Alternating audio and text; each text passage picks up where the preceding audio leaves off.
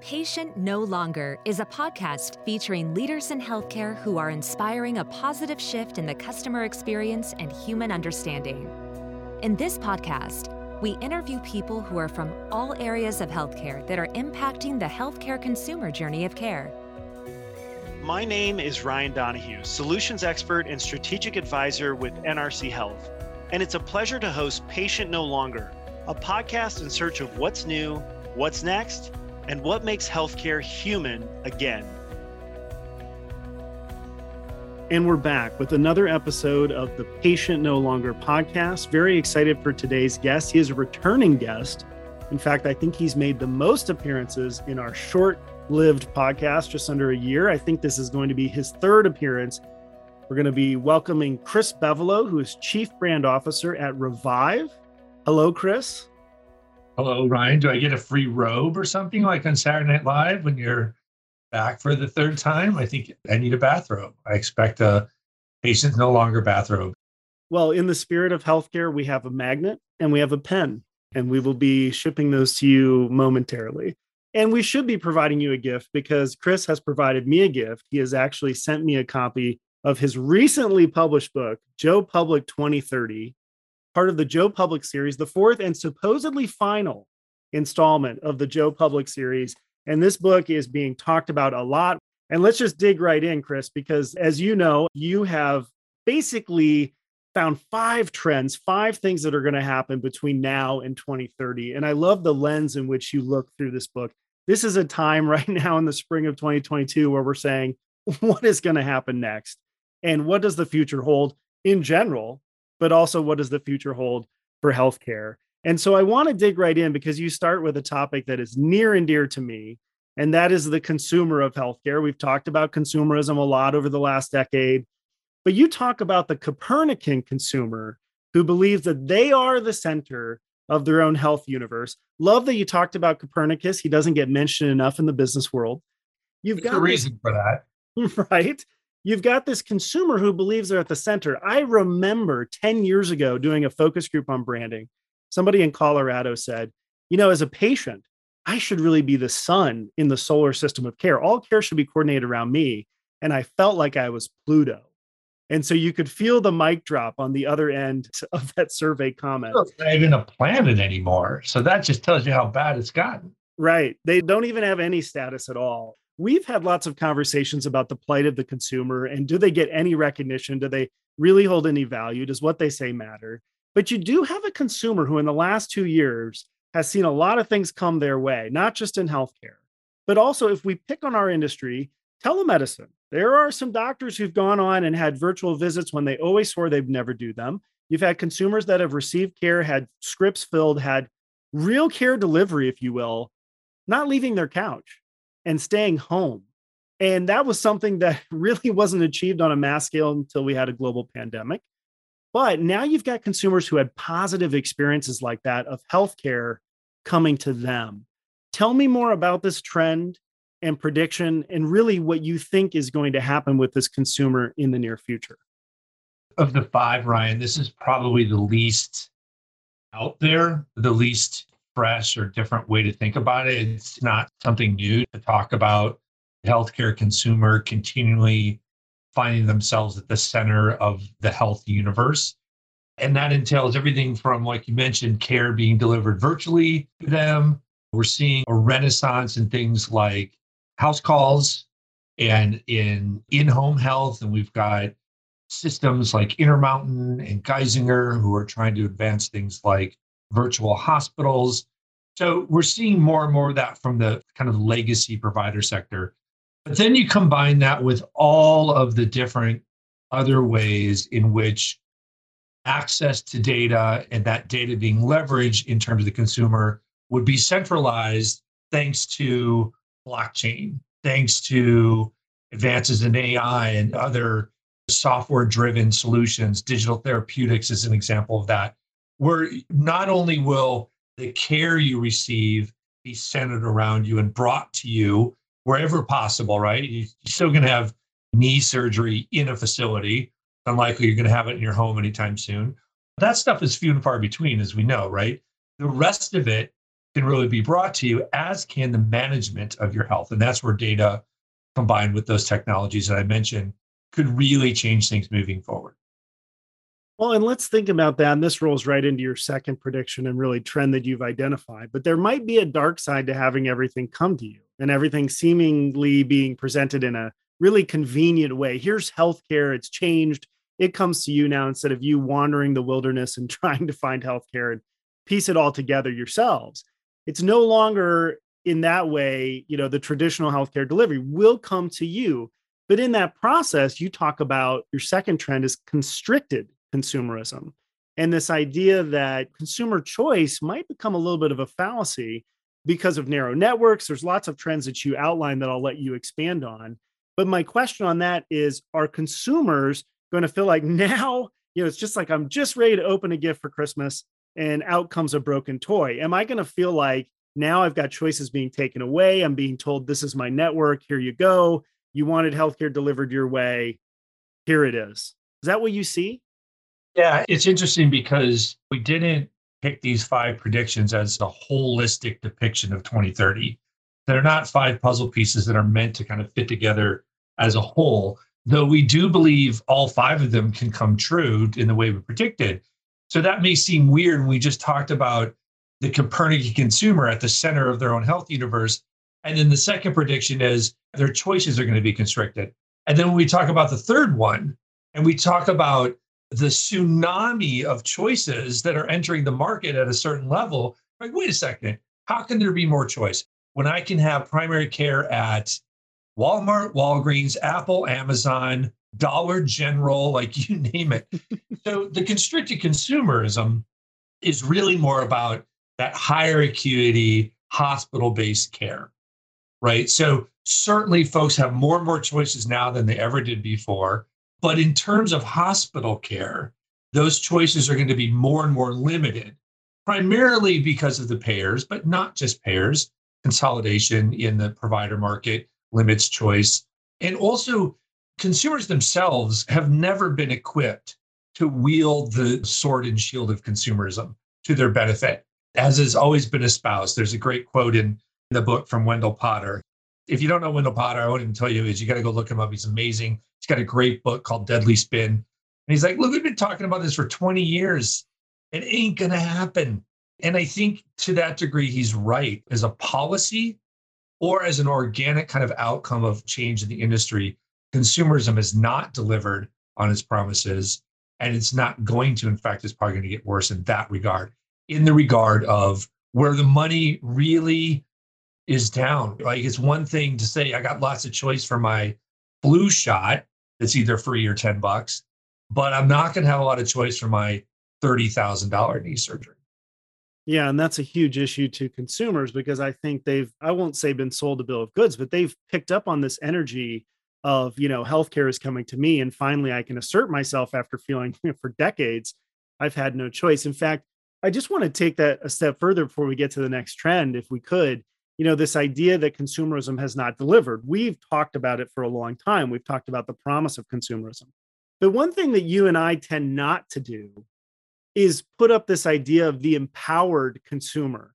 I have noticed that more and more the last 5 to 7 years of organizations, whether they're healthcare systems or insurance plans, saying, really there's this empowered consumer that's going to manage their own care, which to me was always covered for. We've shifted a ton of financial risk to the high deductible health plan to consumers and families who don't have near the resources or knowledge that, for example, a health insurance plan has to navigate, know what they pay, so on and so forth. What do you think of that, knowing those two trends tie together? Do you believe that there's an empowered consumer in there somewhere? Do you think that that's an excuse that the industry's created to say, hey, sorry, you didn't fix it, so I guess no one did. We're tied and we're stuck in the healthcare system we have. Where do you net out on that? Wendell Potter, I think, said this first, but I say it all the time. Consumer-driven healthcare, that's the name for high deductible plans, which was labeled by WHO, the health insurance companies, and they labeled it consumer-driven health. Like, no consumer saying, you know what I want to do? I want to spend more money out of my pocket. That's what I want to do. It's the most ridiculous euphemism Think about any other industry where they would try to pull the wool over your eyes by saying, hey, guess what? You get to participate in a consumer-driven plan. That means you have to spend $5,000 of your own money before you get any coverage. Like, what? How is that consumer-driven? In the book, there's a number of people that just like nail this. And they say, look, consumerism has always pinned this empowerment to the consumer. But that assumes the consumer is the one with the power because they're the one spending the money. But even with what we just talked about, the biggest spenders in healthcare are not consumers. They're not individuals. They're payers. They're employers and they're public and private payers. So if the people with the power are the ones spending the money, that explains why the industry is the way it is. It's not shaped for the benefit of the individual. It's shaped for the benefit of those spending the money, which explains things like a PBM, which no consumer focus group is going to get in a room and say, you know what we need? Some black box thing that nobody can describe that help us spend more money on our drugs. Like, what is that? Yet that is a huge part of our system. And, you know, politicians have thrown that out, Ryan, forever, that, hey, the way to solve healthcare is to empower the consumer. It just misses all the points about this industry. And we could go on and on about the financial side of it too. There's a change in the tax laws and how they've been interpreted, where we're going to start seeing a move from employer covered health benefits. You know, you're not going to have employer plans anymore. They're just going to give you a sack of money and you're going to go out on the exchange. And it's very, very similar, eerily similar to what happened with pensions and 401ks, which were sold as, hey, guess what? You get the freedom to invest in your retirement instead of us just giving you money. And where do we sit in terms of retirement savings in this country? Employee-driven retirement, is that sort of the way that we sold right. that? Consumer-driven retirement. We're no longer just going to give you retirement. We're going to cover 3% of whatever you put into it. There's a lot of similar aspects. Let's flip to the other side here. Your third prediction talks about the funnel wars. And really what I got out of this is it's sort of the splitting, the fracturing of the healthcare system as we know. We like to talk about the industry as one homogenous piece, but you talk about the fact that there could be models that break up. There could be some systems that are comprehensive health organizations, which I think a lot of hospital systems want to be and talk about. But then you talk about how there's some that might be left as just acute care destinations. And the words you use are the giant ICU on the hill. And I think what you've done there is you've tapped into the fear of a lot of executives and leaders who work in traditional healthcare who say, gosh, I really don't want to end up as the giant ICU on the hill. Talk to me more about that trend, that idea, and maybe even a little bit on what it's going to take to not have that fracture occur. Yeah, so the giant ICU on the hill is attributed to a CEO of an academic medical center. I won't say who it is, but that was his fear in driving for broadening basically the value proposition and the continuum of care in his organization. He said, we don't want to end up that way. In the book, somebody else says, using the same idea, that those systems that don't survive these funnel wars would become downstream vendors of care, which I think is even worse than a giant ICU on a hill.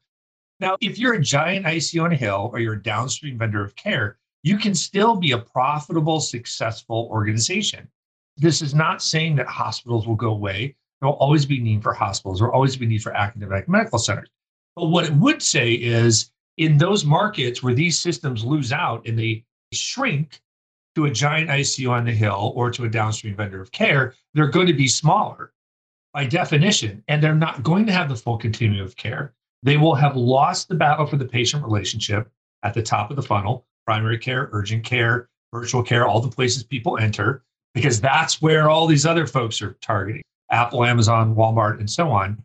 And if you lose that relationship, you are now beholden. You're almost a B2B organization that's beholden on referrals from other brands.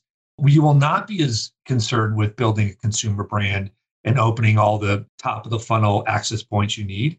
You will be restricted to working out with Optum, Walmart, CVS, and whoever else owns those relationships, which patients you're going to get for what.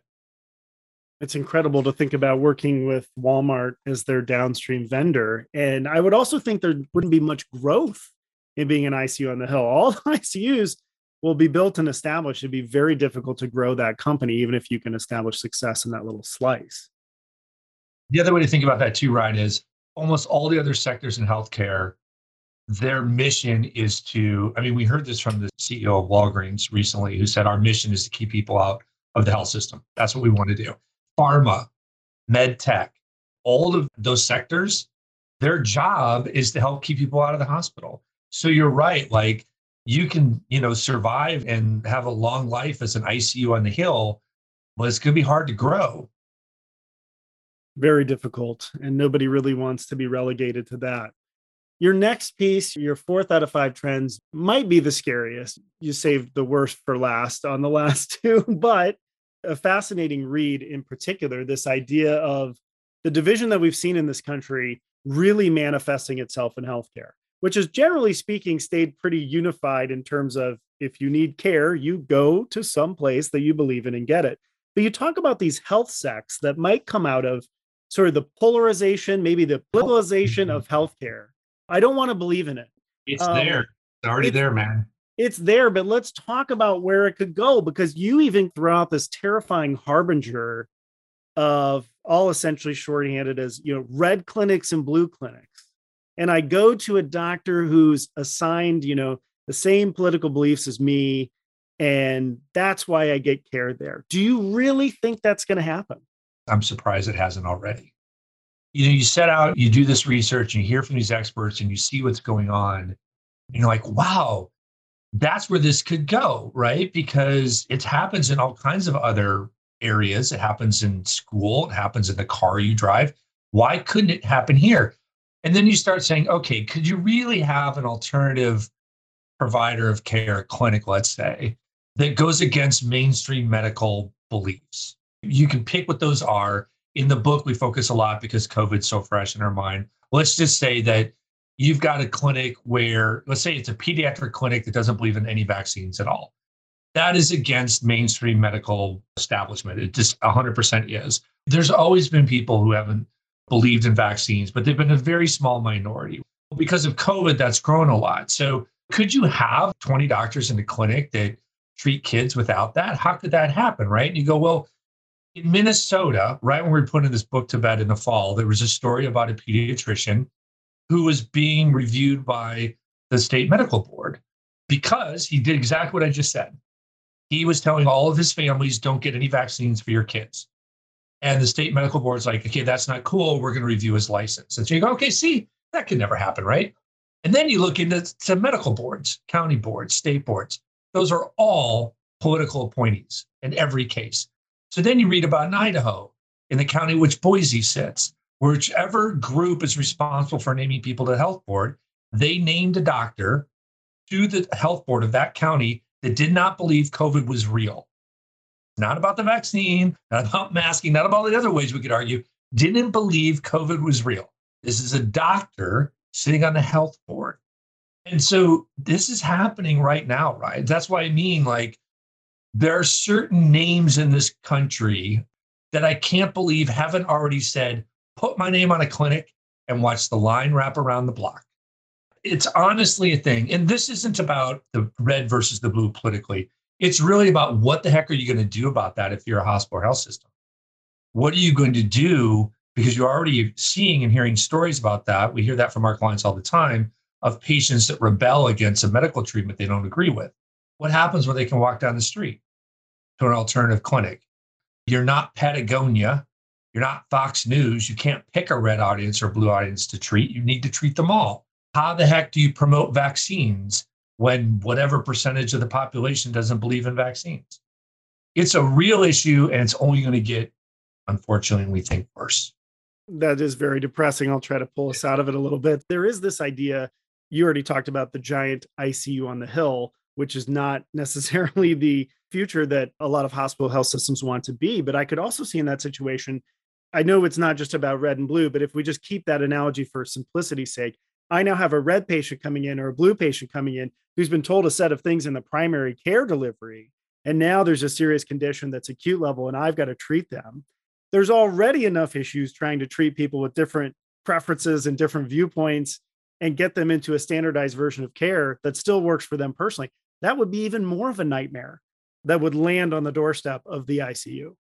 There's legislation right now in the states of Wisconsin and Florida that would prevent hospitals from denying treatments requested by patients, whether or not they're clinically acceptable treatments. And that is a complete response to hospitals saying no to certain things that people walk in the door with, saying, I want to be treated with X, right? It was in the book. I'll just say it, ivermectin, right? I want to be treated with ivermectin for COVID-19. And there's no clinical proof that works. The hospitals say no.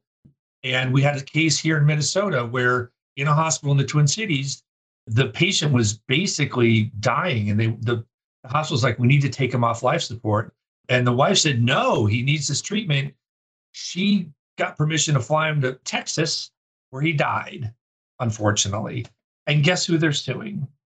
Suing the hospital in Minnesota that wouldn't treatment. And so Wisconsin and Florida, among others, have that legislation pending right now, which seems crazy. How can you force a medical provider to do something that they know isn't going to work, that could get them sued and all the rest? It's happening, man. It is crazy, but it's the broad scale that you talk about the book that scares me the most. I've had personal examples and people I know who wanted a more natural treatment, a natural therapy, even for things like cancer, and they refused those treatments and their doctors gave advice and they went home. Now you hear some people say that they were cured. There's lots of other people that died because of that, had the same result as the person who traveled to Texas. But it was usually an isolated example.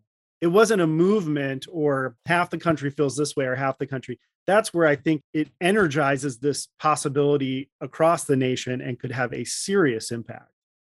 The podcast I did about this book, when we were done recording, the person sitting in your seat said, I'm not sure we want to put this recording out because I'm afraid it's going to give people ideas. And I'm like, I don't think there are ideas that are already out there. We just haven't seen them yet. So we'll see. We'll see. And, there was an interesting sister trend that I wanted to bring up here. We started asking using NRC Health's Market Insights tool, which, largest consumer study in the country. And so we've got this opportunity, 300 markets. And we said, who do you trust starting in April 2020? Who do you trust to handle the pandemic, to respond to COVID-19? We had a few different things that we asked within that question set, brand new. And the number one response back in the spring of 2020, which is frozen in all of our minds, was I trust individual experts and nationally known healthcare system leaders. So I saw Dr. Fauci on TV, and maybe I'd never really known Dr. Fauci before, and he seemed pretty popular. And I saw Redfield at CDC and Dr. Birx. And there was sort of this short list of people. Even I tuned in to the daily briefings of Governor Cuomo. And just saying that, we recognize that a lot of things have changed in 2 years. That's for sure. And what's interesting in the data, though, is so consumers trust those national leaders in that short list less, but their trust has increased. And what used to be third place was their local hospital or health system. So now there's more of a trust in local hospitals and health systems. And I've shared that data point with just a handful of people who said, we should do something with that. Is there an opportunity before the politics become so divisive? Is there an opportunity to say, you know what, just like COVID, we used to watch the national numbers, the Hopkins map. Now we're more considering our local area. What's our infection rate? What's our hospitalizations? What's our deaths within our county or a few counties? Can we too say, let's band together locally and say, why don't we follow the advice of each other within our community?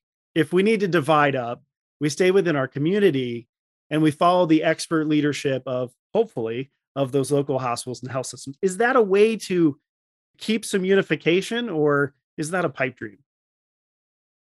I don't know if it's a pipe dream. I just think politics gets down to an individual level. Community isn't even small enough. Organization's not small enough.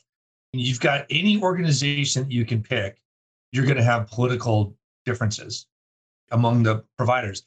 There's a great podcast I listened to that actually studied this, and it showed doctors do not let their politics influence their treatment and diagnosis and approach. Primarily, they do not, right? So you think like, okay, well, it'll be fine. But how many organizations have we heard of, Ryan, in our field over the last 2 years that have had to deal with a rogue doctor, right? Enough that you just go, okay, well, who says, who's going to say ivermectin doesn't work? Or who's going to say you should take the vaccine 3 times? And those are very simple things. Those are very singular, simple things that we can't even agree on. So I don't know. Maybe I'm not as hopeful I'll tell you what gives me hope. What gives me hope is the Senate unanimously outlawed daylight savings. And I'm just telling you, maybe that's the start, Ryan. Maybe things are turning around. We all agree on something. We got every last senator of this country to vote for the same thing. I have to tell you that in the book, I interviewed Kristen Weavers, CMO of UC Health, and we tried to think, if a pandemic can't bring us together, what could? We thought about war with Russia. I bleep you not. We're like, nope, that wouldn't do it. It hasn't really, kind of, but not really. So I guess it's daylight savings. I guess that is the thing. And God bless that we're going to move on. And then they did something else unanimous right after that, like 2 in a row. So maybe this is the start. Maybe it's the start. It was our last hope, but we could turn it around. Okay, on a less hopeful note, your final trend. The final piece is disparities, healthcare disparities. A lot of people talking about this now, but you always wonder how much work is really being done because you talk about the haves and the have-nots, the health gap that is likely to expand, and you provide some good reasons on that.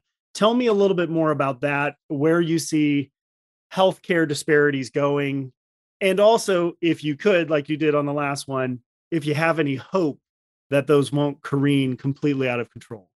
It was totally incidental that the book kind of went, like, we're kind of positive and went down to the dark side of things. And it's true because, the last thing we want is that kind of future. This is something that's not new. Disparities and inequities have been with us for decades and decades, as long as there's been a health system in this country. COVID-19 made things worse, also shone a spotlight on that. And unfortunately, from everything we saw, it's not going to get better. The primary reason, and this is, maybe we go back to the last conversation, hope lies in a moonshot. So there's a great quote in the book from a distant cousin of mine. I had the privilege of interviewing, I think he's a distant cousin. His name's Marco Bevolo from Italy. He lives in the Netherlands. He's a futurist. He's like a renowned lecturer. He's just a brilliant, brilliant guy. And in there, the quote that I cite is he says he's studied health systems in countries in Europe, including the United States as well. And he says healthcare is to a large extent a cultural notion. So basically what that means is we get the healthcare industry that we deserve as a country, for good and for bad, right? We have a market-driven system. We have for-profit entities and even nonprofit entities that make a lot of money, or people point out their executives make a lot of money, whatever. That's the system we have. And so his point, I think, is it's going to take some kind of societal change. I don't know whether there's hope in that, Ryan, because things that get thrown out are like Medicare for all, and there's certainly arguments for and against that. Socialized medicine, that kind of thing. It's going to take something of that scale, if not those exact solutions, to really solve this at a level that it needs to be solved, despite the hundreds, if not thousands, of entities that are focused on trying to fix this or doing something to try to fix it. It's that ingrained, it's that widespread, and it's only going to get worse because the world, unfortunately, is getting worse in the ways we talk about in the book, like with climate change. If you look back to the last prediction, you think about the politics in this country, I don't know that we're in a hopeful place for that kind of moonshot, but that's kind of where we were left after our research and talking to the experts we talked to. Yeah, I like in the book you talk about, he might be your sixth cousin removed, but Marco Bevolo, so shout out to him. You do mention something about it's going to be less about programs and actions and more about the mindset that we take. And if we say, listen, it's a value to provide everyone with some level of healthcare, whether it's Medicare for all or something else, but just the opportunity to look at everybody as deserving of healthcare. I think that that's so important. Everything that I'm hearing, maybe not everything, but most of what I'm hearing is about actions and programs. So on this piece, you've heard it too, when someone says, we created this program to tackle disparities. Are those good things? Are they going to get us part of the way to closing those gaps?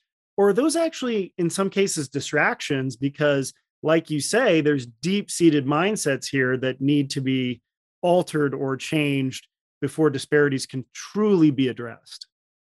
They're definitely not bad things. I mean, anything we can do. Definitely the suggestion is not either we take the big, swing for the fences or don't try at all. I think everything we can do that helps. If they give us the illusion that we're going to solve the problem that way, though, I think that becomes an issue. And also, even the big picture kind of swing for the fence idea has a downside. There's a great insight from a guy we interviewed in the book. He said, look, when countries have tried to address inequities in healthcare through big societal changes, sometimes they drive those equities further. So he said, think about like Canada, or think about European countries that have socialized medicine. They basically have a two-tiered system. They have the government-sponsored system, and then they still have a private system, which Marco talked about in the Netherlands. So for those who have the money, the haves, they can afford the better tier. And the people that can't afford it, at least they get healthcare, but they're getting a far inferior product theoretically, right? He says, so like this is supposed to drive equity, but in fact, the end result is a bifurcation of the delivery of care, which in itself goes against equity. So he's like, it's really difficult to figure this stuff out. It's not absolute, Medicare for all is not necessarily a end all be all either. It needs to take, maybe to your point, a different way to show up. But there's a large percentage of people in the country that don't think the society should support people in healthcare. That's pretty widespread. That's not like an anomaly. And that's part of who we are as a country. You're independent. You pull yourself up by your bootstraps. You do it on your own. You don't need help from your neighbor, whatever. That is partly what makes us an amazing country. So a lot of this is just a double-edged sword of like, can we be great at this, but then also do that? And I love the way that you so straightforward explain that. I had this asked of me. So we've got a book out, Patient No Longer, same name as the podcast. And I had someone recently ask me a question that I'm going to turn around and ask on you, fellow author and very established author. They asked me in handing them a copy, they said, when I'm finished reading this, what is the one emotion that you want me to feel? Because writing a book is hard work. And you've obviously gone to great lengths to put this together, Joe Public 2030. But when you hand a copy to someone or they download it and read it, what emotion do you want to leave them with? I have an answer, but it's qualified because from talking to people, from doing these presentations that I've done, I can predict the first emotion is not necessarily the emotion we want. So I want people, if they have this emotion, to get through it. And that first emotion, I think a lot of times is a little bit awestruck.